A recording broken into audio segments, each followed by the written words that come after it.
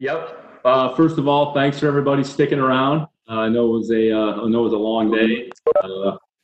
Just before we get to the football part of it, just I think everything that's going on for the past however many weeks, I think puts football in perspective. I think what we do is, probably not as important as some of the other things a little bit more important in our lives, which is our family, our health, and, our faith. So I think we're all blessed to be here, be in a situation here this evening. I know it's been hard for a lot of people throughout the country, but I think the servicemen and women and the people on the front lines from a health standpoint in the hospitals, I mean, they deserve more credit than a lot of these players that we're going to talk about here over the next few days. So I think it's certainly unique, but I would say I think we're all very fortunate and blessed to be in the position that we're in, and for all of us, hopefully, to have our health and be able to enjoy, the things in life that sometimes we take for granted. I know I have here the past 3 or 4 weeks. I think it's it's been awesome for me to be with my family on a daily basis. Being around my daughters every day, and ultimately, that's more important than football and the things that we're doing and some of the things that we're going to talk about. But we'll certainly talk about them. But just thought it was appropriate to make some commentary there. So obviously we made a trade here in the first round. Certainly, like most situations in years past, we're always ready to pick. It was a situation where we thought that the trade made sense. So it puts us in a position picking the top of the second round tomorrow, the 4/3. We still have some picks there at the end, the 2/4, the 4/6, and the 1/7. So we'll see how it all works out here tomorrow. I'm sure we'll be active tomorrow. At some point, we'll end up picking a player or 2 or 3. Like, who knows how it goes? But we have some flexibility going into tomorrow. So we'll recalibrate where we are, what's left, and kind of take a look at some of the different players. I'll just say overall, process-wise, the league did a great job. Everything went pretty smoothly. I think everybody deserves a lot of credit in the league. Our group did a great job. The communication was pretty fluid. We really didn't have any gaps. So what we try to do is the best of our ability to replicate our process that we normally use in the draft room. I'd say we were able to do that here, this evening. So that's kind of where we are for tonight. Certainly take some questions here for a little bit. We don't have any players to talk about, but probably some things that we can hit here over the next few minutes. We're going to start with Mike Petraglia, followed by Mike Reese. Thank you, Stacy. Good morning, Nick, and thanks for doing this. I guess what I want to go over is how much of a priority was it to target a particular player? I know Justin Jefferson went right before you were going to pick at 23, and how much of a priority was it for the organization to move into the second round, and you now have a second-round value? Yeah. I think we go into these drafts pretty open-minded, and we really look at everything on a case-by-case basis. So like we've talked about in the past, you always have to be prepared to pick, which we certainly were ready to pick, and we think we had a handful of players that we were discussing, and the opportunity came up with the Chargers that we thought made sense. So each situation that comes up, we look at it on a case-by-case basis, and we do what we feel is the best. I don't think we go into it and say, okay, well, if this happens, we're going to do this. We don't look at it that way. I think we just look at what's in front of us and then make a decision, and then we move forward with whatever decision that we make.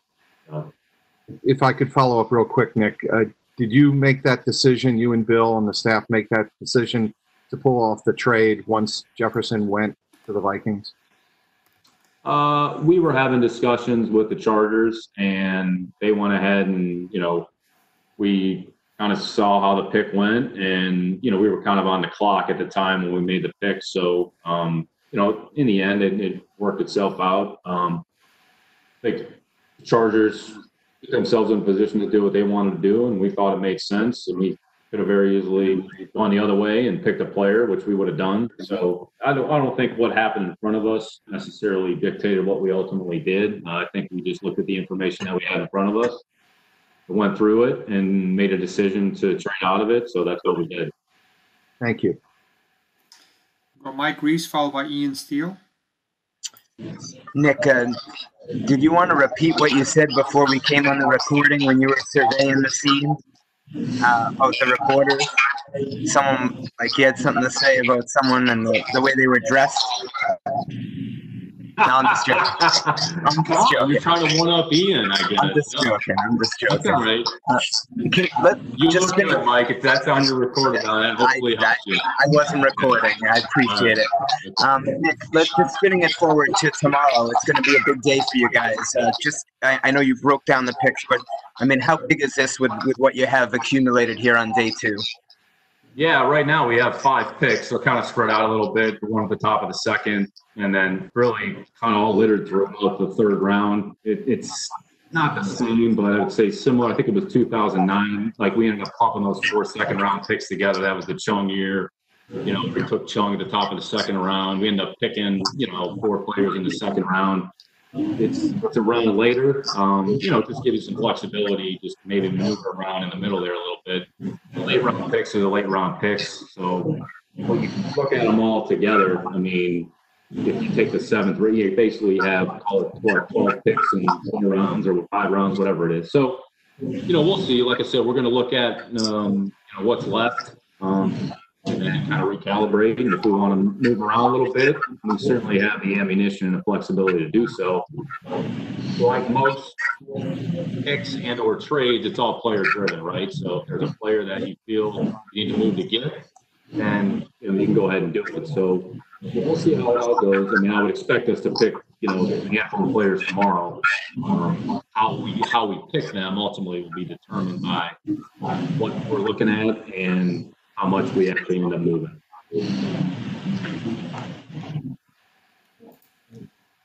We go Ian Steele, followed by Nora Princiotti.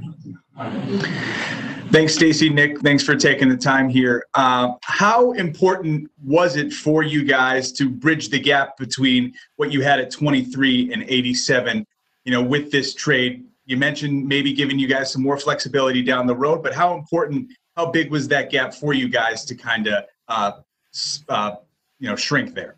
Yeah, not necessarily. Because we have enough picks where if we had to move around, we have the 4 late round picks, we have the 3 picks, or had the 3 picks in the 3rd round, the 4th round. So, kind of going back to what I said to Mike a little bit earlier, everything's looked at on a case by case basis. So I would say it's more circumstance than anything else. This is where we are right now. So at least we have an idea. So we're kind of sitting there at the top of the round here. So I think we're 5 or 6 picks out, or 37 or whatever it may be. So it wasn't something that we said, well, we definitively have to move and try to bridge that gap a little bit. I don't think that was the discussion. I think, like I said, if we didn't trade, we would have talked about the same thing. We've been talking about a player we picked at 23, and then would have been talking about, okay, could we get back in the 2nd round possibly? So, I wouldn't say there wasn't any intentionality behind it. I think it's just kind of what the end result was. Next question, Nora Princiotti, followed by Maury. Hey, Nick. I hope you and your family are doing well. Just curious how things went logistically with all the technology that you guys were using tonight, particularly with the trade, just because I think making trades was one of the things that, everyone was most interested in how that was all going to go down. So how did it work? Yeah. Great question, Nora. I'd say it actually went very similar to how it goes in the draft room. So, we were able to connect to the league. So essentially what you have to do is just make sure both sides of the trade are coordinated. So go through the league office, which you normally do anyways in the draft room. So, okay, we're trading with the Chargers. Here are the terms. And then they confirm it on the other side. So from that perspective, it went pretty smoothly. So the league did a great job. We went through some dry runs, obviously Monday we had a league test. We did a few things on our own as well to make sure, okay, what that communication would actually look like. So, I mean, look, the power could go out tomorrow and then, we could be doing faxes, but, I'd say today was pretty smooth. Everything was kind of moving along pretty smoothly there up until, the first 10 picks, and it was pretty quiet. Everybody's probably sitting around like, holy cow, nothing's going on. And then, you had the flip there, 13 and 14 with San Francisco and Tampa Bay, and then you had a couple more trades that came up along the way. So I think once people probably saw the trades that, there wasn't any issues, maybe they were more inclined to do it. But for the most part, I'd say it was pretty smooth. And the league the league's done a great job, I think, in terms of handling that. And, our IT department has done a great job here over the last few weeks, just making sure that it's as seamless as possible given the circumstances. Next question will be more Gordon. I don't have any additional requests after that. So if you have a question, you can either use that raise hand function or, I see. We'll go Greg Bedard afterwards. Hey, Nick, thanks so much for taking the time. I know before the draft, Bill had said there was great depth at the quarterback position. I'm just curious, based on how the board fell tonight, if you guys still believe that there's great depth at that position going forward for the later rounds. Yeah, I think there's a number of players kind of in a pocket here, probably these next, 2 to 3 rounds, across positions. When you just go back and just kind of evaluate kind of what happened tonight, right? 6 or 7 tackles went, I think 6 or 7 corners went, or 6 receivers, 4 quarterbacks, which I think going into the draft, I think the expectation was that's probably how it was going to shake out.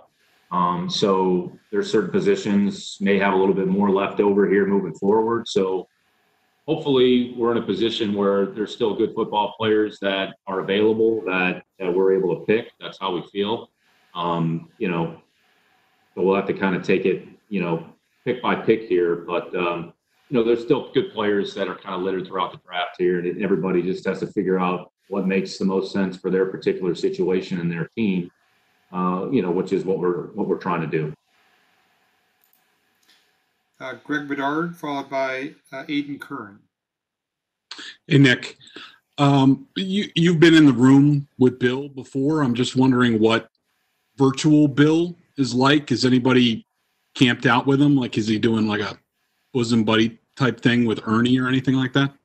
What is anybody in a Winnebago?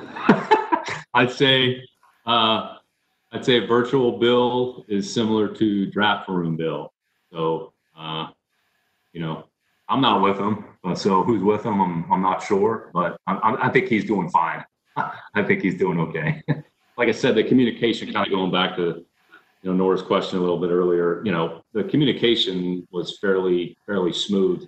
Our group has worked together for a number of years. Everybody has understanding their responsibilities, and we all have worked together well with each other here for a number of years now. So, a lot of credit goes to, the preparation and the people and the work that's put in.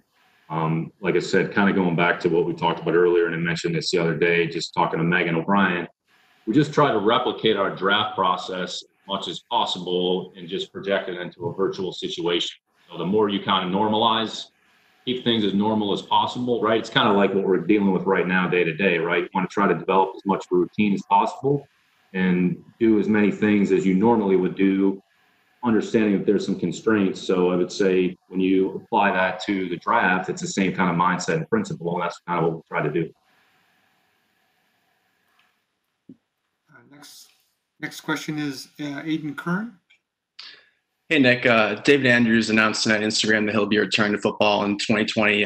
Curious how that factors into your draft plans, and does the team have full confidence in his ability to slide back into that starting center position 2020?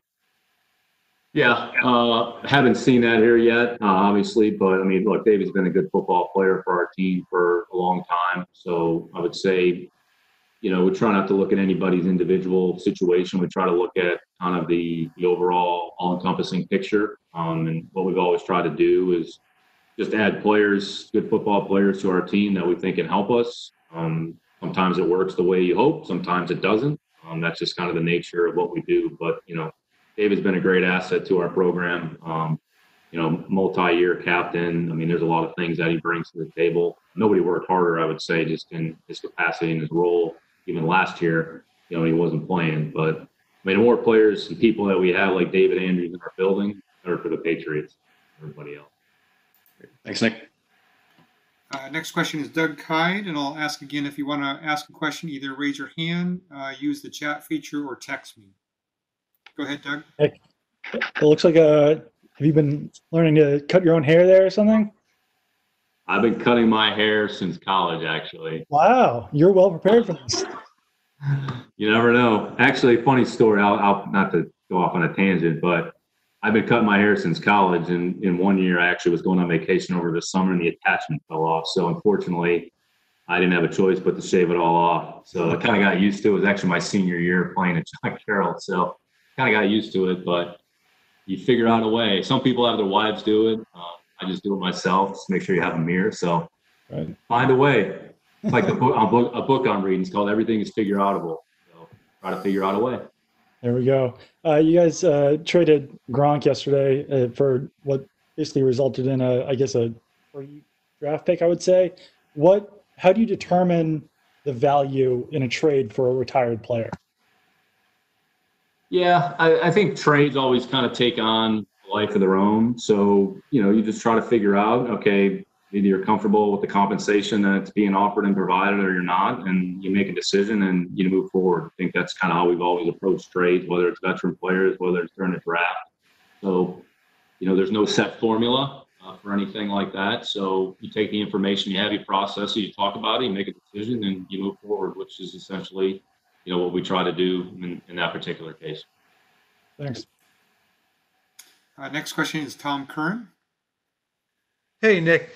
It's been a long time since you guys took a tight end prior to the fifth round. It's actually been a decade, Gronk being the last one. I know that you are not necessarily drafting for need, but when do positions become a priority? Could that be a position of priority? There's never one particular position that's priority. I think you go through your draft board and we grade the players at their respective positions, and then you compare players across positions. So,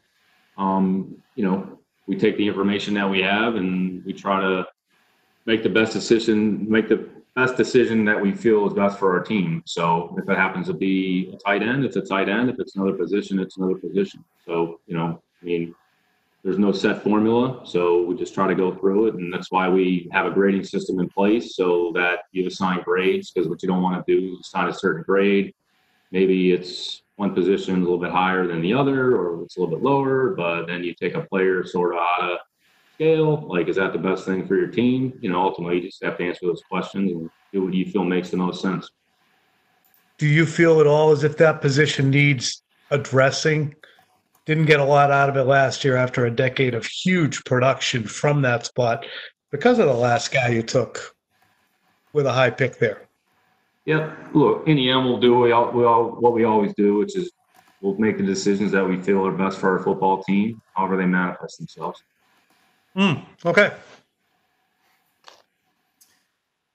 Nick, I think we're all set. Okay. All right, great. Well, maybe we'll see you tomorrow night. If not, everybody have a good day. Stay healthy. Thanks for taking some time here this evening, and enjoy tomorrow. Thanks everyone. Thanks, Nick. Thanks.